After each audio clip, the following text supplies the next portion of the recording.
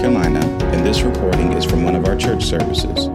For more information, visit our website at churchofphiladelphia.com. Thanks for listening. We hope you enjoy the message. I don't know about you. See, the song says, when I thought I lost. So much sweeter. I know you used to winning all the time.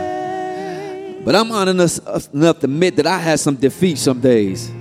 So much sweeter your way. I'm talking about some days I didn't know how this thing was going to turn out. But I'm so glad the defender, when I thought I lost.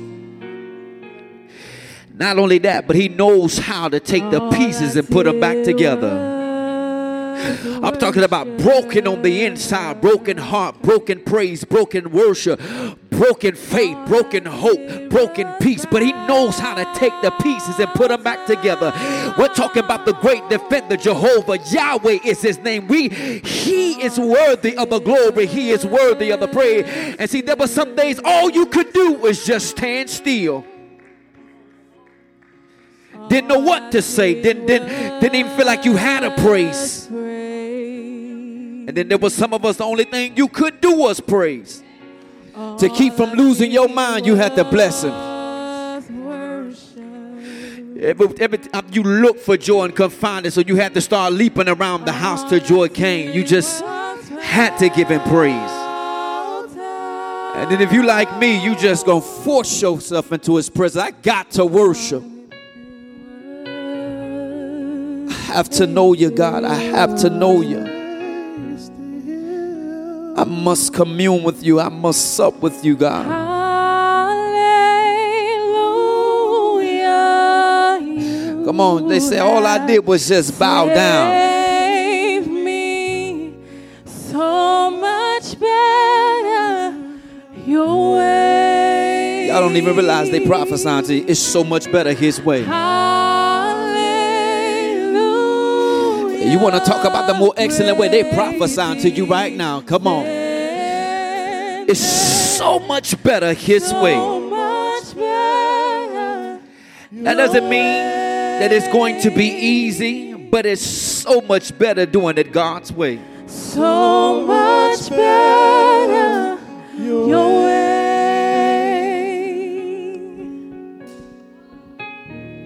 So much better your way. All right, I got a marathon to run in a short amount of time.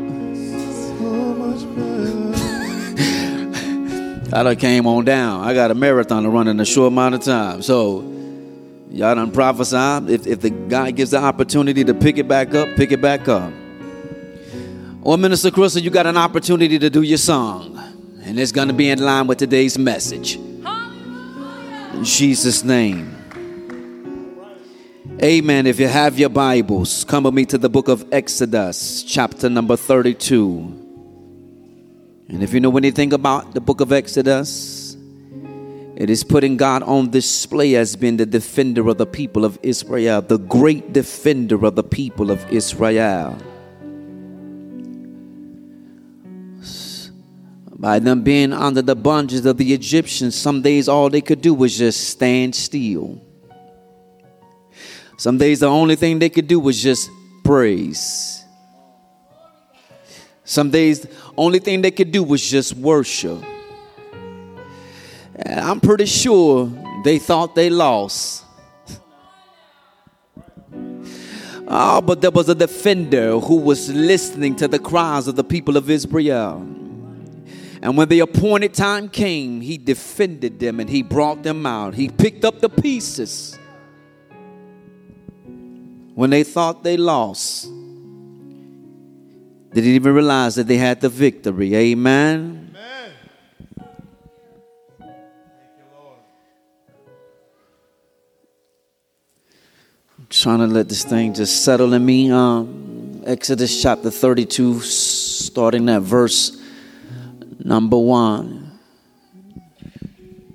And the Bible declares, and when the people saw that Moses delayed to come down out of the mountain, the people gathered themselves together unto Aaron and said unto him, Up, make us gods, which shall go before us. For this Moses, the man that brought us up out of the land of Egypt, we wot not what is become of him. And Aaron said unto them, break off the golden earrings which are in the ears of your wives and your sons and of your daughters, and bring them unto me.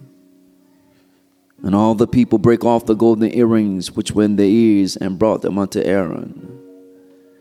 And he received them at their hand, and fashioned it with a graving tool, after he had made it a molten calf. And they said, these be thy gods, O Israel, which brought thee up out of the land of Egypt. And you can be seated in the presence of the living God. And of course, we're familiar with the book of Exodus. We understand that the name itself, Exodus in the Greek, is talking about an exit, a departure, an exiting. And the entire book itself is made up of 3 different parts. The first being this talking about the slavery in Egypt, and then the liberation, which covers chapters 1 through chapter 18. And then it talks about the law given, which covers chapter 19 through 24. And then the tabernacle, which covers chapters 25 through verses 40. And so we understand that there are different things that have taken place inside of this particular book, right? And I just gave you the 3 parts of the book, right? So a quick synopsis, when you think about, as we go through, chapter 1 of the book of Exodus talks about when there was a new king that comes on the scene. The former king that was, before he died, he knew Joseph, so he was familiar with the people of Israel.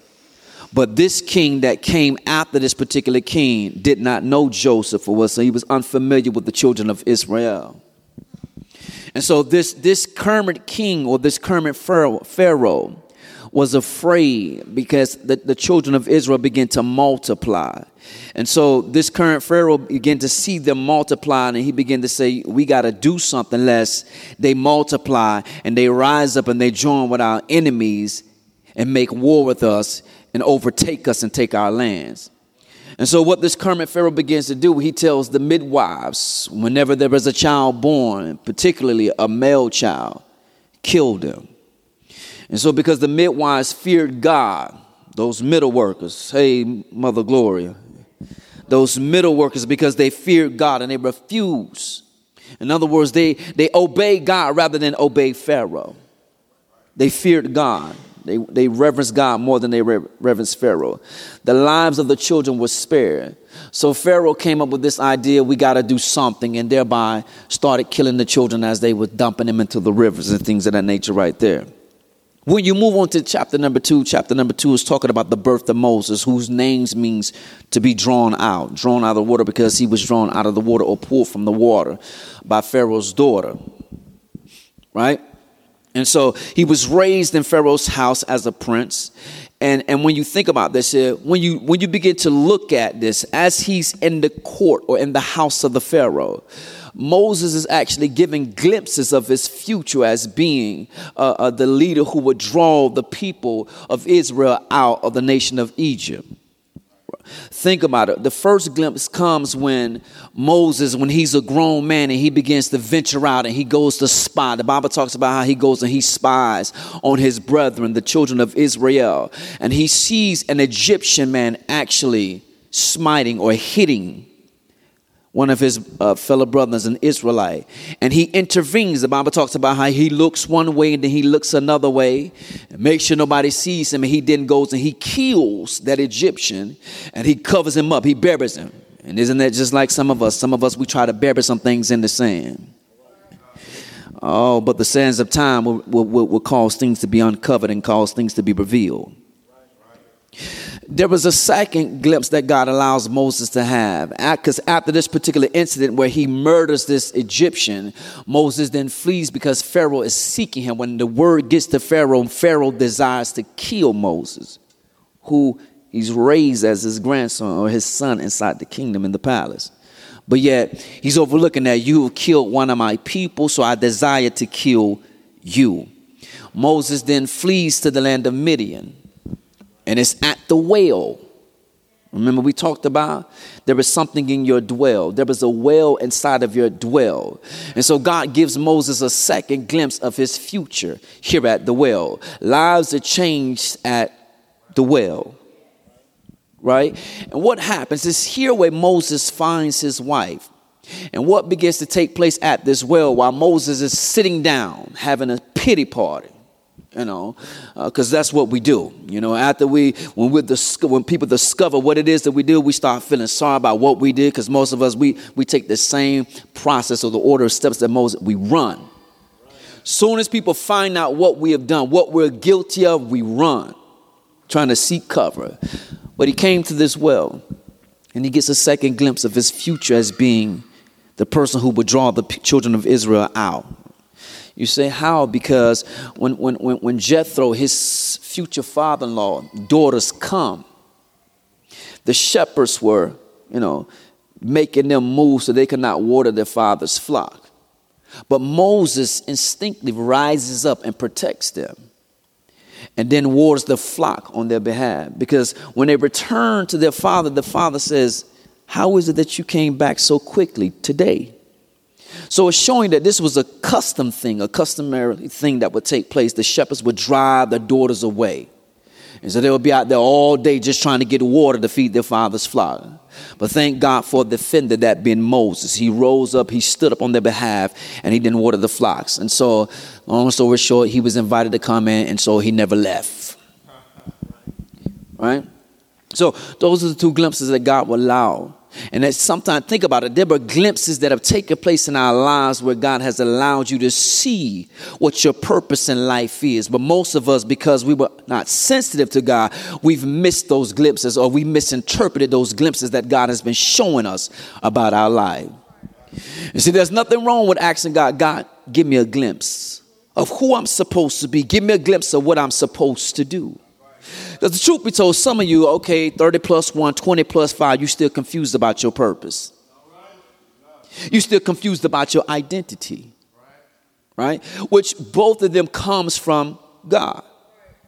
Right? So as we move down into chapter 3, this is the most familiar passage of scripture. In chapter number 3, this is where Moses has his encounter with God, the burning bush, where God is talking to him, and God reveals himself as, I am that I am. And then he sends him to Egypt. Chapter 4 talks about how Moses returns with his brother Aaron being his spokesperson, where they're going to go and confront this King Pharaoh and tell Pharaoh to let God's people go. God's people go. So chapters 5 through chapter number 7, it deals with this negotiating, this going back and forth of Moses and Aaron appearing before Pharaoh saying, the Lord say, let my people go.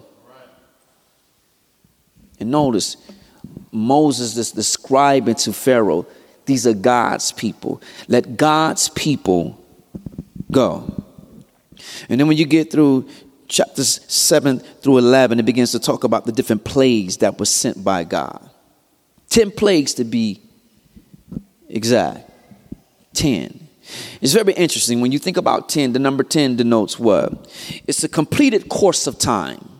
And so for 430 years, the children of Israel were in bondage. They were in slavery. Right? Some of you haven't been bound for 430 years, but you've been bound 20 plus years. But there is a great defender. And the thing is, at the appointed time, God had an listening ear to the cry of the children of Israel. And the Bible talks about how their cry came up unto God. And it reminded God of the covenant that he had with Abraham, Isaac, and Jacob. So the number 10 talks about a completed course of time. So this 430 years ended. This was a completed course of time. It's done. Now God can come and intervene because the slavery has ran its course. What I want you to understand, there comes a point where your independence in the realm of the Spirit is going to come and has been appointed by God. Your spiritual independence day has been appointed, has been set by God. It represents a completed course of time. It represents completeness in divine order. It also represents revelation and divine law, hence the 10 Commandments. So even when we see completeness in divine order, once this time has run its course, we see God sending it into place to bring about divine order. There was a changing of the guards. It also is significant, this number 10, because it makes reference to, because we talked about it means revelation and divine law. We see God revealed himself on Mount Sinai when he gave them the 10 Commandments. So it speaks highly to the revelation aspect. Think about in the book of John, the gospel, there were 10 I am statements that are released that Jesus speaks in this particular book, which is highlighting Jesus is revealing himself through these I am statements, 10. So then when we get into chapter number 11, this is talking about how all the firstborn must die. And see, one thing about God, at this particular point in history, God was big on a life for a life. Killed, and you shall be killed. You took mine, so I'm going to take yours. And understand, as you move into chapter number 12, which talks about the Passover, denoting the Passover lamb, right? That they would kill this unblemished lamb, this lamb that had no spots, and then they would apply the blood over the doorposts. Right? To make sure that the spirit of death would pass over, or the death angel would pass over. And so thank God that the blood still works. When we apply the blood still works. You move down into chapter number 14, and I was jumping through some of the chapters to highlight some of the most significant things that took place. Chapter 14, again, a familiar passage of scripture. When God deals with the Red Sea, he calls the Red Sea to have 2 walls on both sides so that the children of Israel can pass through on dry land. So notice, in chapter 14, it's letting us know, matter of fact, in Exodus 14, verse number 14, it talks about how God said he would fight for us. So we see how God shall fight for us. When you get down around about chapter number 19, this is where we come to Mount Sinai, where they stay here for about a year. And this is where God comes down top of the mountain and he begins to speak to Moses, and giving him all type of instruction concerning the tabernacle, concerning, the furniture and the different things and the dimensions of all these different things and different laws, like garments for the priests and things of this nature, laws on how you're to treat other people. God is speaking to them about all of these particular things. And then it's in chapter number 20 where God is actually speaking the 10 Commandments. He's speaking the 10 Commandments. In chapter 32 is where he goes and he then receives the actual commandments. But in chapter 20, God is speaking the 10 Commandments. And when we move into chapter number 25, he's given, again, like we say, different types of instructions. And for example, instructions for the tent or the sanctuary or the ark of the covenant, which is very, very important, the ark of the covenant. So finally, as he's doing all these things, we find ourselves in chapter number 32, a significant chapter. And as you see, the people, when Moses was up in the mount with God, he spent a significant amount of time up, and the people began to have this thought process of being indifferent. Well, we don't know what Moses is doing. He's supposed to be our leader. He's brought us to Mount Sinai. Now he's up there talking to God, and he act like we don't even matter down here. So while he having his party on top of the mount, because he on top of the world. Let's just have us a party down here. Do you know somebody? And can you relate? And we break down the dynamics of chapter number 32, verses 1 through number 6, talks about how Aaron is making the golden calf. Verses 7 through 14 talks about how Moses begins to intercede for Israel. Verses 15 through 24 talks about how Moses begins to destroy the calf as well as the tablets. And verses 25 through 29 talks about how the Levites, they exact revenge on the children of Israel. And then verses 30 through 35 talks about how Moses intercedes for a second time. Now, let's get into the scripture. You can take me to verse number 4. Because y'all see he asked for the earrings and all these different things, and the earrings was a sign denoting that they were slaves. Oh yeah, the earrings denoted, it was a sign denoting that they were slaves. So for those of you men who like the... No, see, folk don't understand. It's denoting in the realm of the spirit that you are bound, but you don't even realize by putting an earring in your ear because you have pierced the lobe of your ear in the realm of the spirit. What you have done, you have caused your hearing in the realm of the spirit to be impaired. You can't hear properly. Y'all ain't gonna talk to me, but I'm gonna talk to you. Oh yes, oh yes, oh yes. And how can they hear except God send a preacher? And if God sends the preacher, we understand God is an excellent steward. God is not wasting anything. So he sent the preacher with expectation that you would hear. But you can't hear because your hearing has been impaired because of that little piece of jewelry in your ear. What it shows is you still trying to identify with the world. You still don't understand who you are. You have been set free, but living a slave-like mindset. You're operating out of a slave-like mindset and living a slave-like life. Yeah, we talking.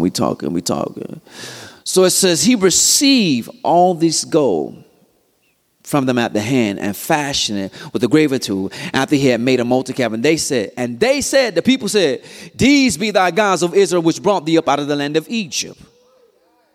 The people are now proclaiming, because Moses is yet to come down, this calf that Aaron just made with the earrings and the golds that we took out of our ears and off our arms and from around our neck, these be our gods. Now, before I get ahead of myself, the title of the text is called Replacement Theology. And when you understand replacement theology in modern times now, it is said to be that the church itself is replacing the nation of Israel. What a deception. The church is the church, and the people of Israel are the people of Israel.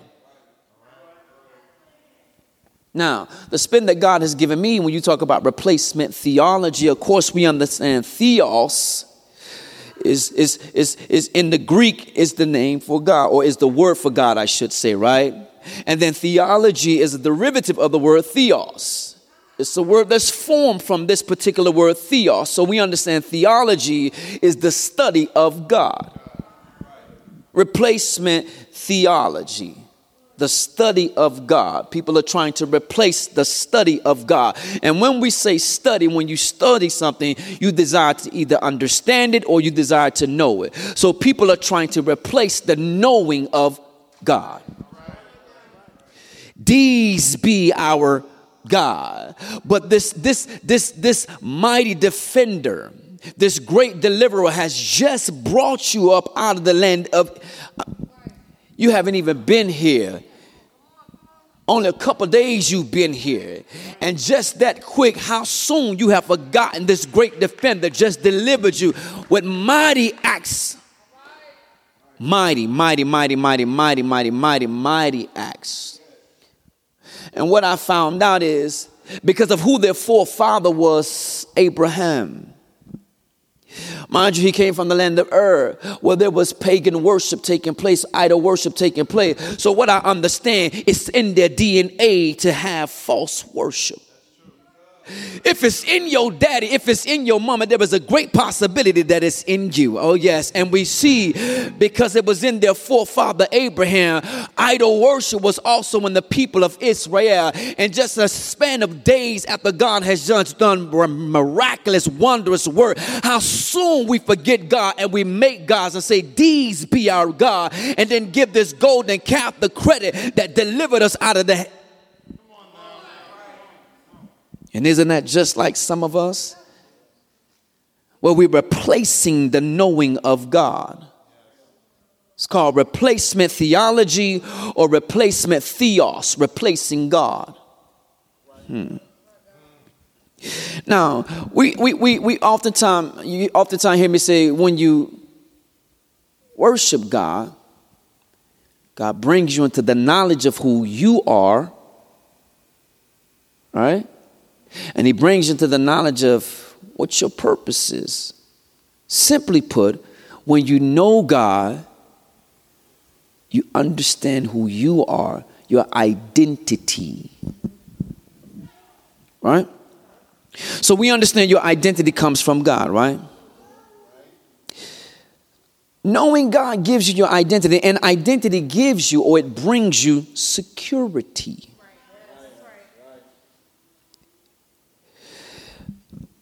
Show me someone that doesn't understand who they are, and I'll show you an insecure individual. That's right. Tell me, Lord. For example, men who are afraid to be around a homosexual. I'm talking real good right there. Men and women who are afraid to be around a homosexual or lesbian, you're showing us that you are insecure. You don't understand who you are. If you understand who you were, you wouldn't be so afraid to be around this person, which denotes that you are insecure. But when you understand your identity, it brings security. For example, you could be, if you didn't like that example, how about a racist? When you understand who you are, you're secure in who you are. You can be around a racist and not feel insecure because of the color of your skin. When you know who you are by way of God. Knowing God allows you to know you. And in knowing God, guess what? It brings you your identity, which brings you security. We also see that there was a lack of commitment here. In a matter of days. And what you got to understand, whenever God does great, wondrous acts and things of this nature right there, what typically follows in the Bible is great doubt or great rebellion.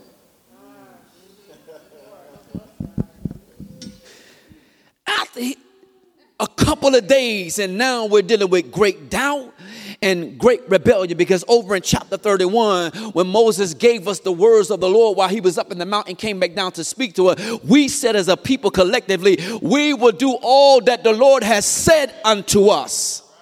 And in a matter of days, when we get to Mount Sinai, we have quickly forgotten God because we don't know our identity. We have become insecure because our leader is no longer present with us. So we feel the need to fashion something and call this our God and give it the credit for what the true and living God has delivered us from. Struggling with great doubt and great rebellion. We lack commitment. So if you don't know God, you don't know your identity, meaning you don't know yourself, which means you're going to struggle with commitment.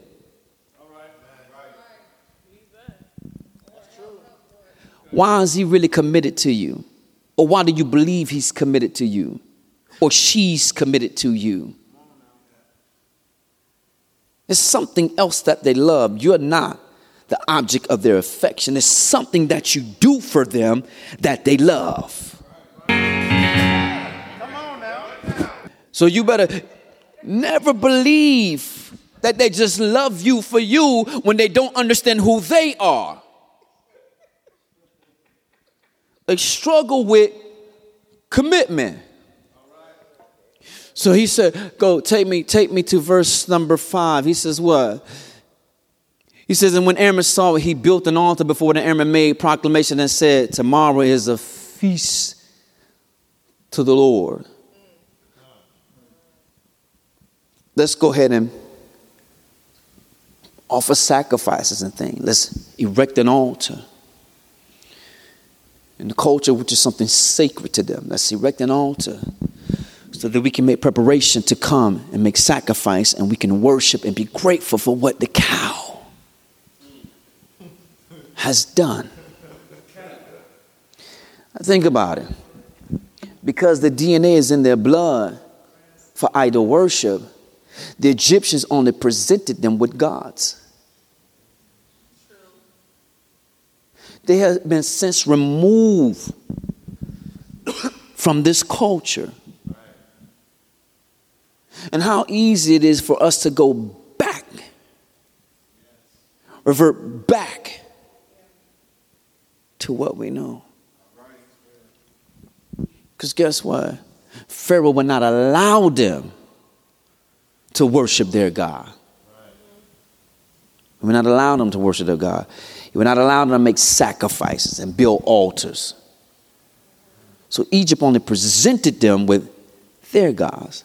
And isn't it funny? Your God, the true and living God, just delivered you, and how quickly you tried to replace him with the calf.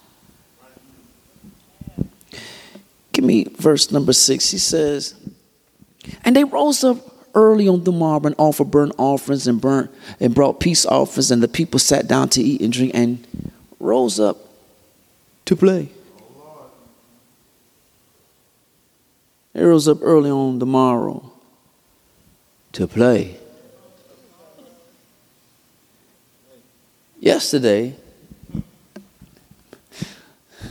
when today came, which denotes your tomorrow from yesterday, some of us rose up early to play church. Like Pastor Terrence, he's saying, listen, I only had about 2 hours of sleep, y'all, and I have a better praise than some of y'all that got a full 6, a full 7, a full 8 hours. Oh, you came to play church. I know you're not going to be real. You came to play church. Look around, seeing who else praising. I don't want to act like I'm not participating, so I'm going to clap my hand. Every now and then I'm going to throw up my hand like, huh. I'm going to act like I want to dance by hook. I'm going to give a little hop like that and just, you understand? But I ain't going to go all the way in. Because how quick I've doubted God and how quickly I rebelled against God. When I gave my word, I will obey the word of the living God. Rose up early to play church. And if you didn't rise up early to play church in the house of God, some of us rose up early to play house. Because you're not a night owl. You got to get it in the morning time. I do better in the morning. Give me my shot. Take me through the day. Playing house.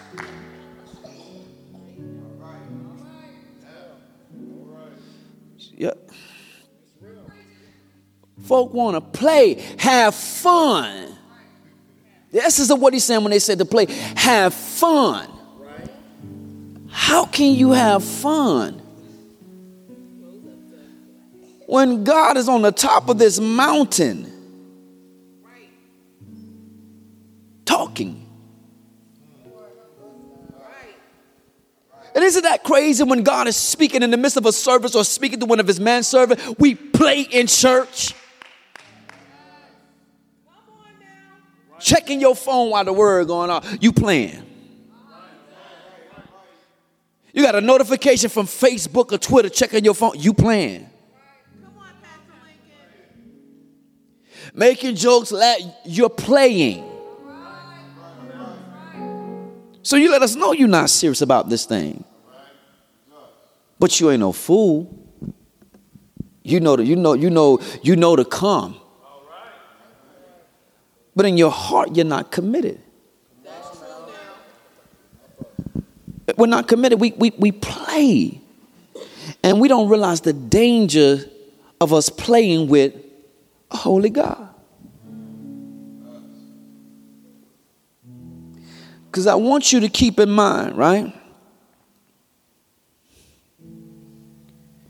What they said in verse number 4. These be our gods that brought us out of Egypt. Keep that in mind. And keep in mind that they're playing. There ain't nothing. Just okay, be real. When you trying to be serious and you feel like somebody playing with you, that thing irk your nerve, right? It make you want to reach out and touch them, right?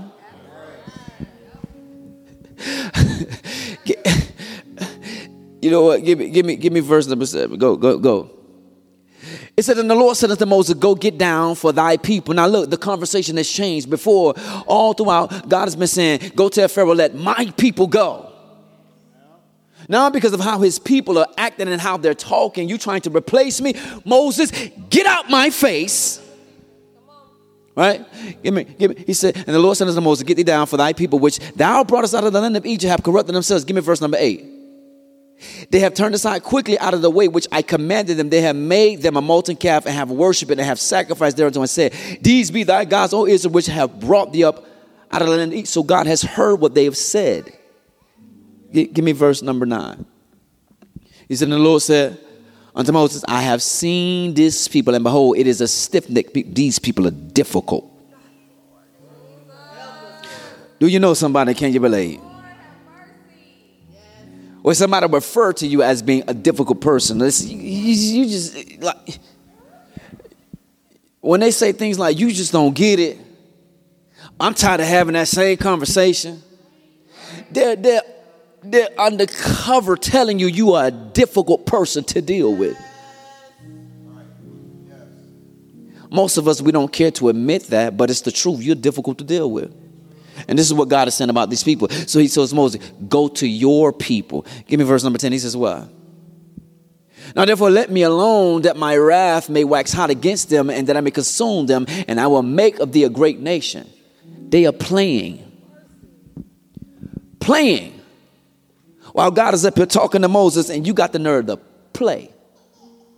Not only are you playing, you are saying that you're going to try to replace me as being your God with this golden calf. Do you see how the language has changed? Moses, go get your people. But he tells Moses, when he say, now therefore let me alone. You know what God is basically saying? Shut up and get out my face, Moses. Get out my face, because guess what? I'm about to reach out and touch them. You know when I got right here in the scripture, because see, God didn't let me sleep. I didn't go to sleep till after 5 o'clock this morning. All night, God just kept, when I tried to go to sleep. I got to be so adamant. I tried so many times. I had my pillow and I was like, And when that don't work, you just move the pillow out of the way. Right? 3 o'clock, I'm still just wide-eyed. And I say, okay, God, I get it. You don't want me to go to sleep. Let's roll. God has given me all type of things. I had to have Pastor Terrence, Pastor Ivan help me decode some of the stuff God gave me. I got stuff written in notes on my phone. I had notes where I recorded audible things that I was speaking at. Now, listen to me talk, y'all, at 4 o'clock in the morning, like, the Lord is... So we're trying to decipher, decode what I'm trying to relay to you, what God was giving me. You know, one of the surprising things God told me early in the morning? Shook me. God said, I love the fight.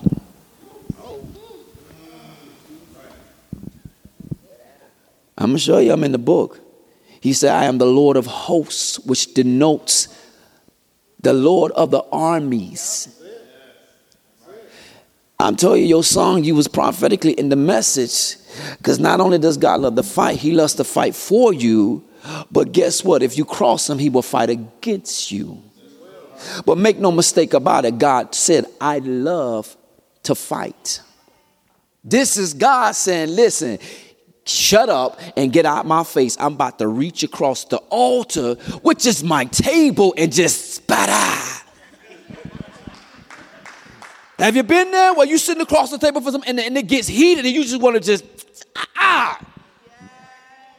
Oh, you got to understand what's taking place. This is what God feels right now. And this is what God is getting ready to do. Like Moses, you can't get out the way, Moses. Right? Give me verse number 11. This is what? And Moses besought the Lord his God and said, Lord, Moses is interceding. So do you understand? It is Moses' intercession. Give me for a second, Pastor Ivan. It is Moses' intercession. Come here for, yeah, come here. Hallelujah. You be the children of Israel and you stand right here. So she represents the children of Israel. I represent Moses. This is God. I am interceding for you because you told God what you was going to do. And now you're struggling with great doubt and you're struggling with great rebellion. And you are trying to replace God with another God. Oh, I wish I had some help. But you don't even understand, children of Israel. He just told me to get out my face and get out the way because now you got to try to get to her. And I'm saying, Lord, in the name of Jesus, God, please don't. God, in the name of Jesus, God, have mercy, God. She don't know what she doing. She crazy, God. God, you. Okay. God is trying to reach out and touch you because he loves to fight. And you got to understand, he is not going to lose. He hasn't lost yet. And when you understand that you're the greatest, you saying bring on all comers. Because you don't understand. He just proved to you that, hey, I am. The Egyptians has over 1,000 gods. Put every last one of your 1,000 gods next to me and I'll knock them all down. So I just proved to you that I am the greatest of all time. You talk about the GOAT. He is the GOAT, baby. He is the greatest of all time. He ain't lost a fight. He's never going to lose a fight. And you don't understand. He's this close from reaching out trying to smack you. You think it's a lie? I want you to check out the scripture. Throughout the scripture it talks about and God smote them and God was smiting them. God said, listen, when I was smiting folk, yeah, they died, but that was just like me smacking them in the face. I hit them that hard, they died. I ain't knocked the taste out their mouth. I knocked their soul out their body. I said, okay.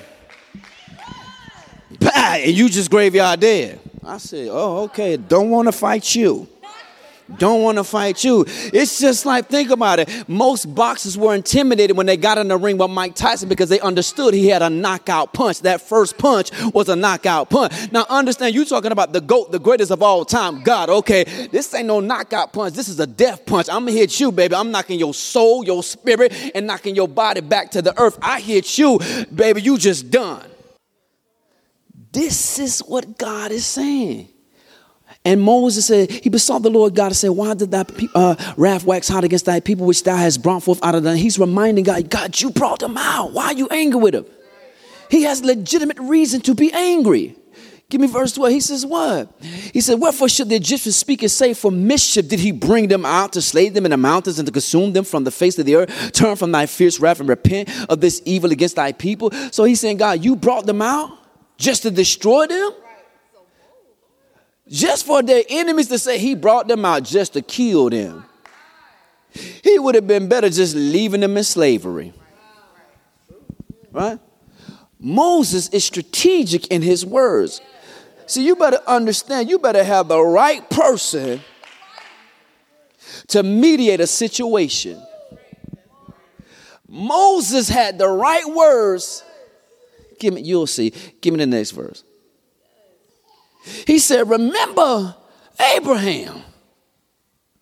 Remember Isaac and Israel, Jacob, thy servants, to whom thou swearest by thy own self and saidest unto them, I will multiply your seed as the stars of heaven. And all this land that I have spoken of will I give unto your seed, and they shall inherit it forever. Remember the covenant or the promise, God. He knew what to say. At the right time, he knew exactly what to say. Give me the verse. He says what? And the Lord repented of the evil which he thought to do, and this evil. So God had a woosah moment. Let me just renege on this. Let me rethink this. I'm not going to reach across the table and hit him. I'm not going to reach across the table and choke him up, yank him up. Hallelujah. Right? So the Bible talks about how he repented of that. Verse 15 says, well, I don't want to all pass my little notes down here, Lord Jesus Christ. No, I said that.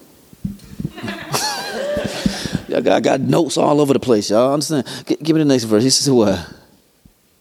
That's the next verse? Oh, okay. And Moses turned and went down from the mountain. The 2 tables of the testimony were in his hand, right? So he got God to renege on what he was going to do.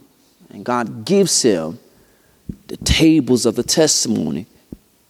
And I like this word right here, the 2 tables of the testimony. Testimony in the Hebrew is talking about the proof that something exists. So the fact that Moses is now carrying these 2 stone tablets is proof that God exists, because when he went up empty-handed, but now he's coming down with 2 stone tablets that are written on front and back of both sides, inscribed by the very finger of God himself. So he says the tables were written on, like I said, okay, give me the next verse, Lord. I'm all in the scripture. I should have just read the scripture. Right? And the tables were the work of God, and the writing was the writing of God graven upon the tables. So this is proof that God exists. But you know God exists. He just parted the Red Sea for you. You know God exists. He just sent these 10 plagues inside of Egypt to get you free. But yet it's taking more. Because isn't that just like some of us? The stone tablets denoting rocks. Some of you feel you need concrete evidence that he exists. I need solid rock evidence that he exists. Oh, well, I feel for you, because guess what? As you will see, guess what? Your concrete evidence or your solid rock evidence will soon be broken. And then when you feel you need it again, he's going to let you see it again, only to take it and put it into the Ark of the Covenant. And guess what, my sister, my brother, you will have to walk by faith and not by sight. Give me verse number 17, right?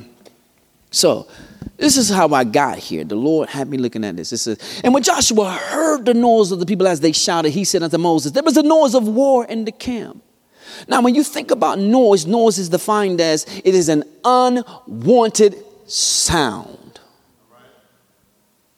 They're making a noise, well, they're partying and they're playing. So it's another noise, right? And so think about it. Sometimes for us, the other noise or the unwanted sound is your murmuring. It is your complaining. It is your false worship. It is your profane praise. You understand what I'm saying? It is your contaminated praise. It is your doubts. It is your fears that you're talking about. It is another noise. And Joshua, who went up the mount with Moses, heard this noise. And he said, there was a noise of war in the camp. Give me the next scripture.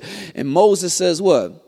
And he said, it is not the voice of them that's shouting for mastery. No, it's not, because of war. They haven't won any victory. He said, neither is it the voice of them that cry for being overcome. It's not the cry, or it's not the noise of war that they've had defeat either. He says, but the noise of them that sing do I hear. And think about it. For some of us, it's just like this here. We be talking noise to God. God, have you forgot about me? You talking noise. And see, any real fighter, see, I'm going to give you an example. I'm like, listen, you can talk that noise all you want. As long as you don't come over here with that, we all right. But then there were some people, they can't stand you talking noise. The fact that you talking noise, they trying to come get you because you talking noise. See, this was God. Oh, you talking noise? You talking noise? What you not going to do? You talking noise about what you afraid of? You talking noise about why you so doubtful? You talking noise about why? God, have you forgot about me? God, you don't hear me? God, you don't see? You talking noise? So there is another noise that God hears that's coming from you. And we don't realize how much noise we be actually talking. But the Bible declares in Psalms 100, make a joyful noise unto the Lord. All ye lands, make a joyful noise unto the Lord. And so it's something that the noise that's coming from you is not a sound of joy. Now, even when you talk about it being a noise, this is hinging upon the listener. The listener will decide whether or not it's noise to them, an unwanted sound. For example, when we're riding in the car for a significant amount of time, I understand my children are locked into one space for a significant amount of time. So I am not going to be upset because of the noise that they're making, because I understand that they're locked in this place for a significant amount of time. Now, my wife, on the other hand, is like, y'all be quiet. Well, Russia, what do you want them to do? They've already been asleep. They slept for 3 hours. They already ate. So what you want them to do now? They have this, right? So it represents noise for her. I understand it. So it's a sound because I understand the situation, right? So a noise is an unwanted sound. So I'm just saying, when you're not speaking the language of God, when your faith is not there, when you're not obedient unto God, guess what? You are talking noise to God. Talking noise in the essence as if you across the table, you got a good handset. When I say handset, meaning you can fight.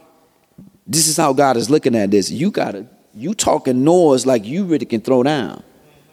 All right? So understand, that noise, that's that unwanted sound, right? But sound is produced by what? It's by vibrating objects. For example, when we clap our hands, it's producing vibrations in the air, which is producing sound waves.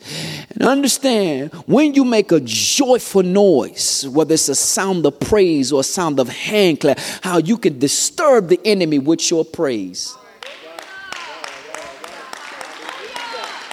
So think about it. They made a sound when they began to cry, saying, God, deliver us. It was something about the sound that came from them that God noticed them and said, the set time has arrived and I will deliver you out of the hand of the Egyptian. And do you understand? God was the one hardening Pharaoh's heart. God was the one hardening the hearts of the Egyptians. So every time he wanted to let them go, God would... He had to say, I'm not going to let you go.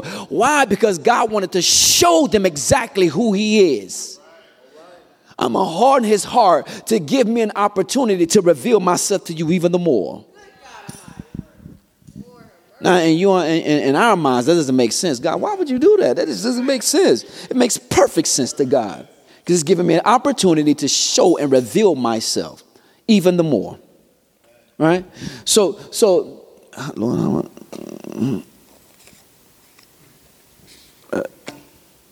y'all bear with me. I got. Yeah. Okay. So okay, go. I got notes, man. I've been up. And he said, and it came to pass as soon as he came nigh unto the camp that he saw the calf and the dancing, and Moses' anger waxed hot, and he cast the tables of the stone and break them beneath the mountain. So boom, your concrete proof, your solid rock evidence that you need broken just like that. The very thing that you need to believe that God is real, your proof, your witness is gone just like that because somebody else got angry at what you did.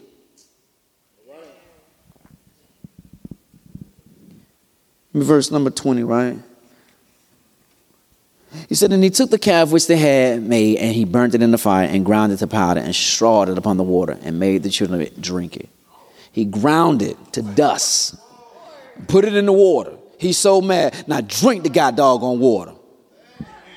You want this guy so bad? Drink it. You got to understand, ruthless. He can't talk. You want because y'all know he stuttered. That was me imitating Moses. He stuttered. He was trying to you want your guy so drink it. I would get mad at the fact that he took that long just to say it. Hurry up. But he got that mad that he because of what they did, he ground it into powder, put it in the water, and said, now drink it. You want this God so bad, drink him up. Yeah.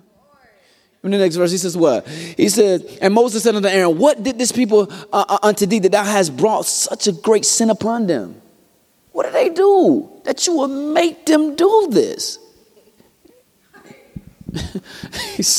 And Aaron said, let not, here go Aaron, the big brother. Man, chill out, Moses. It ain't even that serious. You know, he the oldest, he figure he know. He ain't that serious. Man, calm down. Man, don't let your anger, man, you listen, you all riled up for nothing. He said, you know the people. He's smart. He taking the blame off of himself. You know the people, just like I know them. Bruh, don't be deceived. Hey, don't you be confused. Look, I know it looks like me, but you know the people. God told you they stiff-necked. You know they difficult. And I can imagine he probably made up a story. You know what? They said they were going to kill me. And you was up in the mountain. I didn't know how long you was going to be up there. Hey, so, hey, I'm trying to live. Right? He's talking about how they know that they're mischief, right? Give me. Oh, I got stuff all over here. Jesus Christ. He said, for they said unto me, make us gods which shall go before us. For as for this Moses, the man that brought us up out of the land of Egypt, we ought not. I don't know what happened to him. So now he said to them, okay, you know, why I did it? Because they told me they didn't know what happened to you. Well, I figured everybody's saying it, so it must be true. I just made it. Make us gods, right? He says, and I said unto them, whosoever have any gold, let them break it all. So they gave it me. Then I cast it into the fire, and there came out this calf. I just put it in the fire. You see how crazy this is? No, we don't realize this is how bad some of us lie. I just, man, this is all I did. And it's just, I don't know, what had happened was, you know, that new Kurt right there. That's my first time ever hearing. I never heard that in Florida until I came here. Well, what had happened was, and that's the language of most of us. Well, what had happened? What had happened then? I took the gold and put it in the fire, so the fire just produced the golden calf. And you forget that the scripture told us that you had a tool. Well, you fashioned this. And now you're saying, I just put it in the fire. That's all I did. I'm guilty because I just put it in the... Yes, you guilty. Y'all know the term guilty by association. I know some of y'all don't believe that, but it's the truth. Who you spend your time with and around is a depiction of your character. That's true. That's very true. No, y'all don't like it. Well, I don't like to be around church folk. You know how crazy that sounds? They just want to be deep. They just deep all the time. We ain't nobody about to apologize because you don't want to be deep. Right? Because you don't want God. Why we going to feel sorry because we want God and you don't want God? But you know how idiotic that sounds? I don't want to hang around the church, folk. Your true character is being revealed based upon the people you hang around. That's why you ain't got no faith. But you ain't no fool. Because when you need something, hey man, listen. Can y'all pray? Man, I need somebody to pray.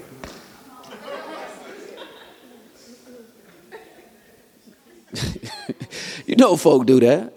It said when Moses saw that the people were naked, for Aaron had made them naked unto their shame among them. When Moses saw the people naked denoted in the Hebrews that they were out of control. Out of control, loose. And for most of us, when you fail to connect to God, when you fail to be committed to God, guess what? You are naked, meaning you are out of control. Your commitment to God brings about a discipline in your life. And when you fail to commit to God, I'm suggesting to you that you are an undisciplined individual. Aaron made them naked unto their shame, to their enemies. Basically saying if their enemies saw them right now, their enemies be like,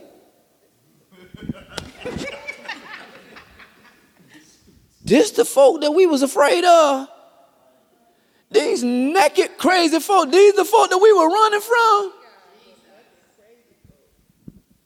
Naked folk. And that's, see, you get out my message, man. I'm going to say it. These naked and afraid folk struggling with doubt and rebellion, but just out of control. Right? Go to the next verse. He says what? Then Moses stood, right, in the gate of the camp and said, who is on the Lord's side? Let him come unto me. And all the sons of Levi gathered themselves together unto him.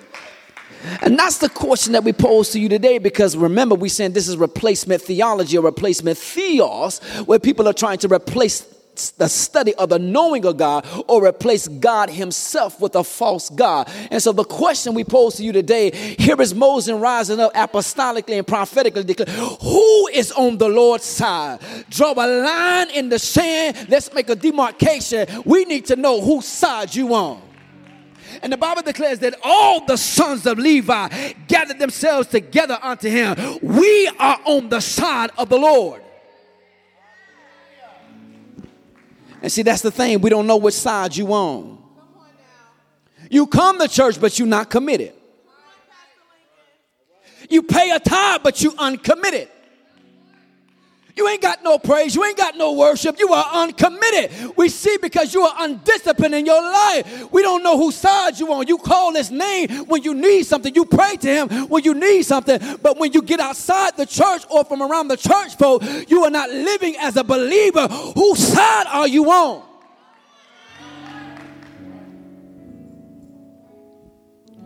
Oh, you got to understand.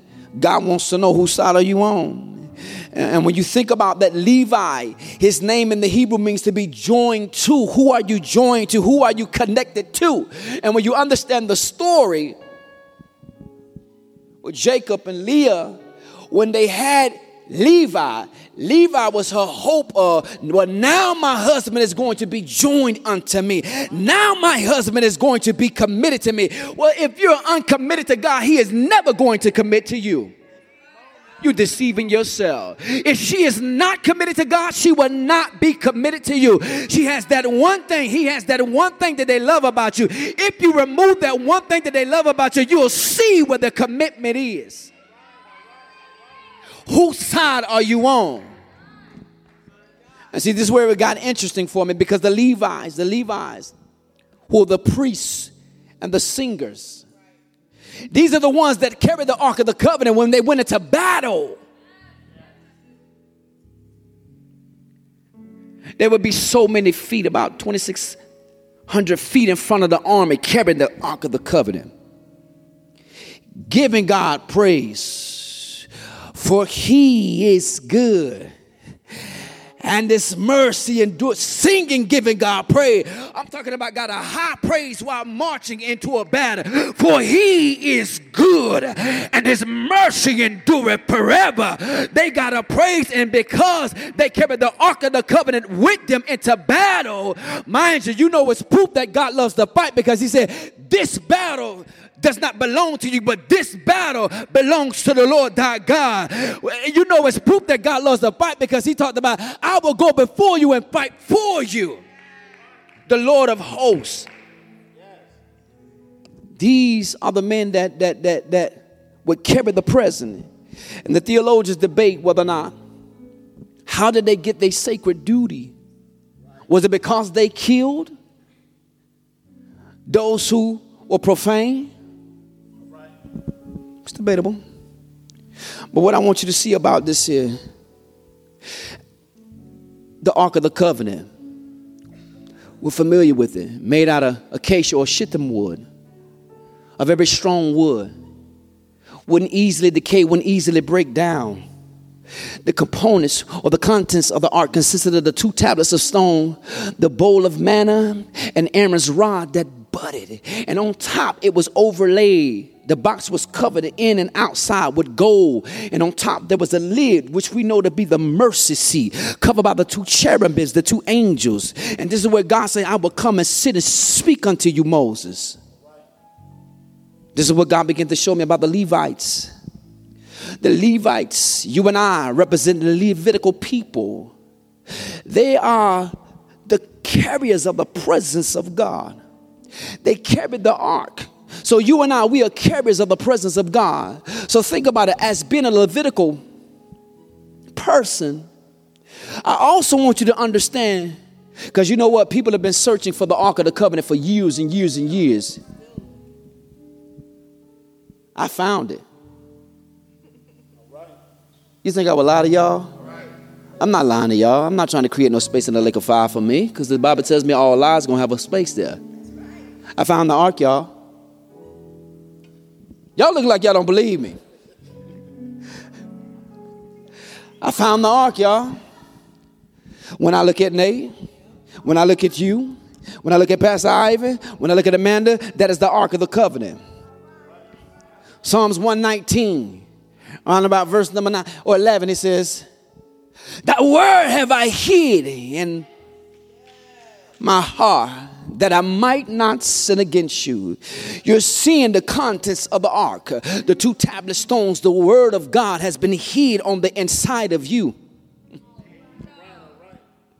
so that you might not sin. And when you see the bowl of the manna, denoting God was using the manna to sustain them. The word that you hid in your heart is going to sustain you. Aaron's rod that budded. When you think about something that buds, the little flower pod that comes up, it is revealing the nature or the type of flower that will soon be here when it fully blossoms. So because of the word that you've hidden in your heart, this same word is going to stop you from sinning. This same word is going to sustain you, but this same word is going to bring about revelation. That's what Aaron's budding rod means, revelation. It's going to bring about life, because this is life, refreshing. So what am I saying to you? You are the Levite, but you are also the Ark of the Covenant at the same time.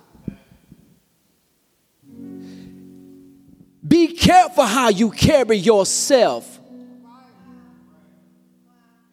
They couldn't just carry the Ark of the Covenant any kind of way. Remember Uzzah, when the oxen stumbled with it, he tried to do a good thing and reach out and touch, but he was not authorized to touch it, and he died on the spot. Baby, you are carrying the presence of God around on the inside. You are a walking Ark of the Covenant, and you better be careful how you carry the presence of God before you call somebody to die.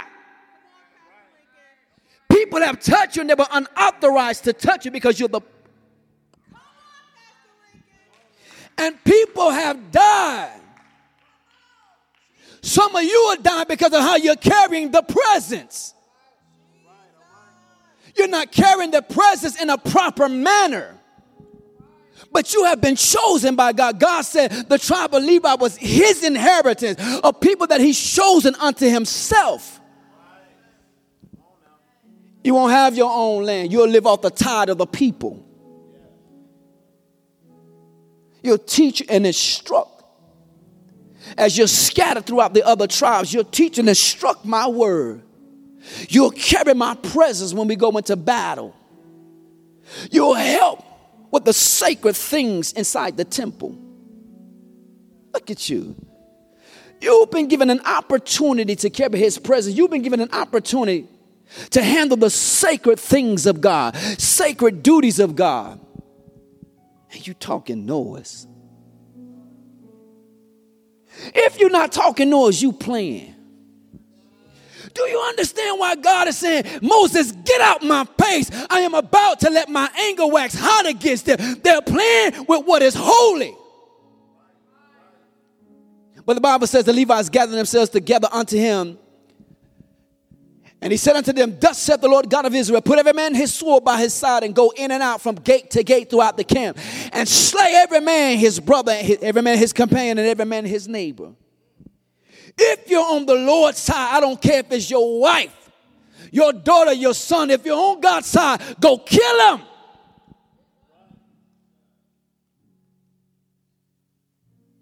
They have tried to replace me with a golden calf. Now I can imagine one of the Levites having to kill his wife. I don't want to do this, but I have to do this. Can you imagine a Levite raising his sword, getting ready to thrust his son? And he's looking in the eyes of his son and he's seeing himself saying, God, I see myself. And oh, what a difficult thing, but I must obey the word of the Lord. And you must understand there are going to be difficult, tough choices you got to make, but you must obey the word of God. You can't let anything sway you from obeying what thus saith the Lord. Go in every gate, meaning go in every tent. And everybody that was found in idol worship, you kill them. Don't care if it's your companion or your brother, kill them. He says, give me the next verse. And the children of Levi did according to the word of Moses.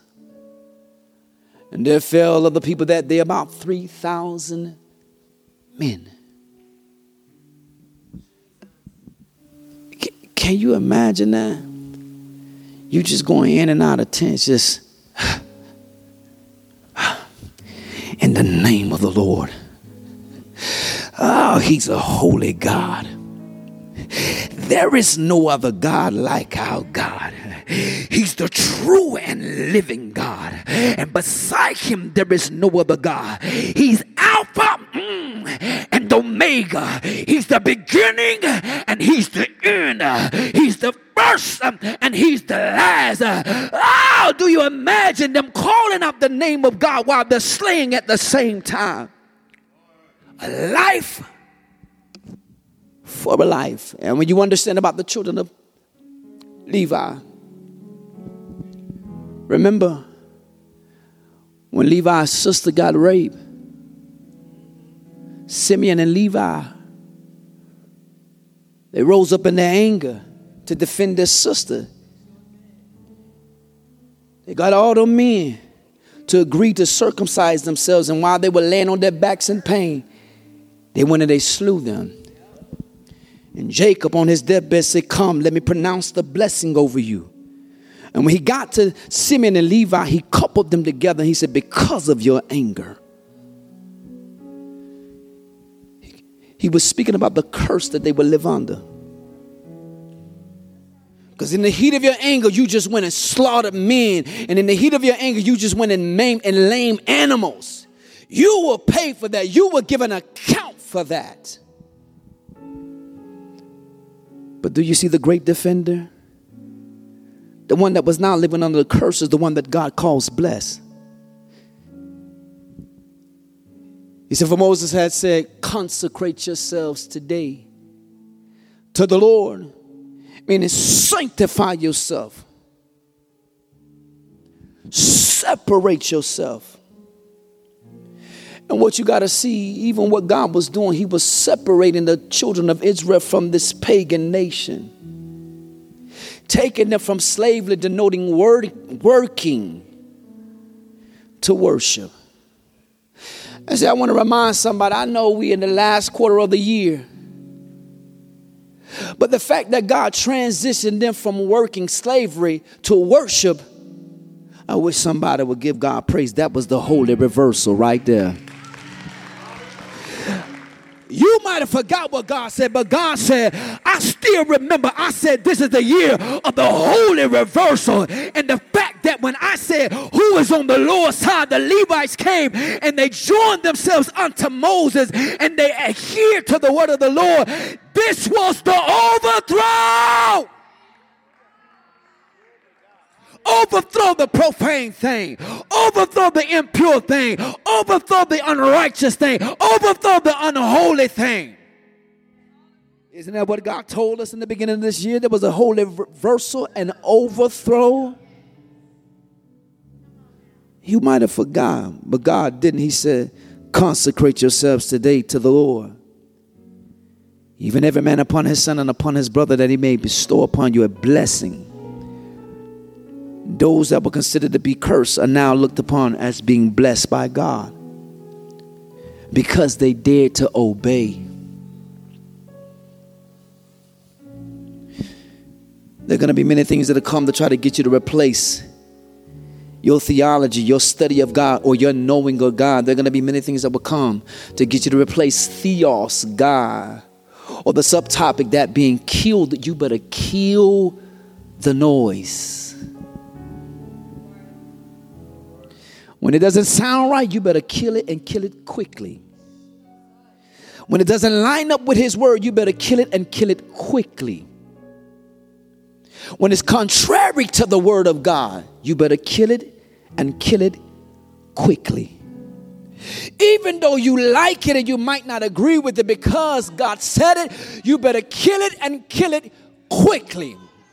It doesn't have to make sense to you. You don't have to understand it. What you better understand is you better kill it and kill it quickly. This is the word of the Lord for us today. Because you see it in modern times, replacement theology. Or we're trying to replace concepts and principles in the Bible and make it be what we want it to be. We have now changed the definition of marriage to what we want it to be. We have now changed the definition of love to what we want it to be. The Bible let us know that in these last and evil days, in these perilous times, that men, they're going to do what seems right in their own eyes. While they're looking, you better have an ear to hear. You better be hearing. Because all throughout the Bible, God is saying, hear, hearken, heed. While they're looking to do what seems right to them, you better have an ear to hear what is God saying. And he's saying, who is on the Lord's side? You better choose, and you better choose wisely. Amen. Come on, put your hands together for the word in Jesus' name.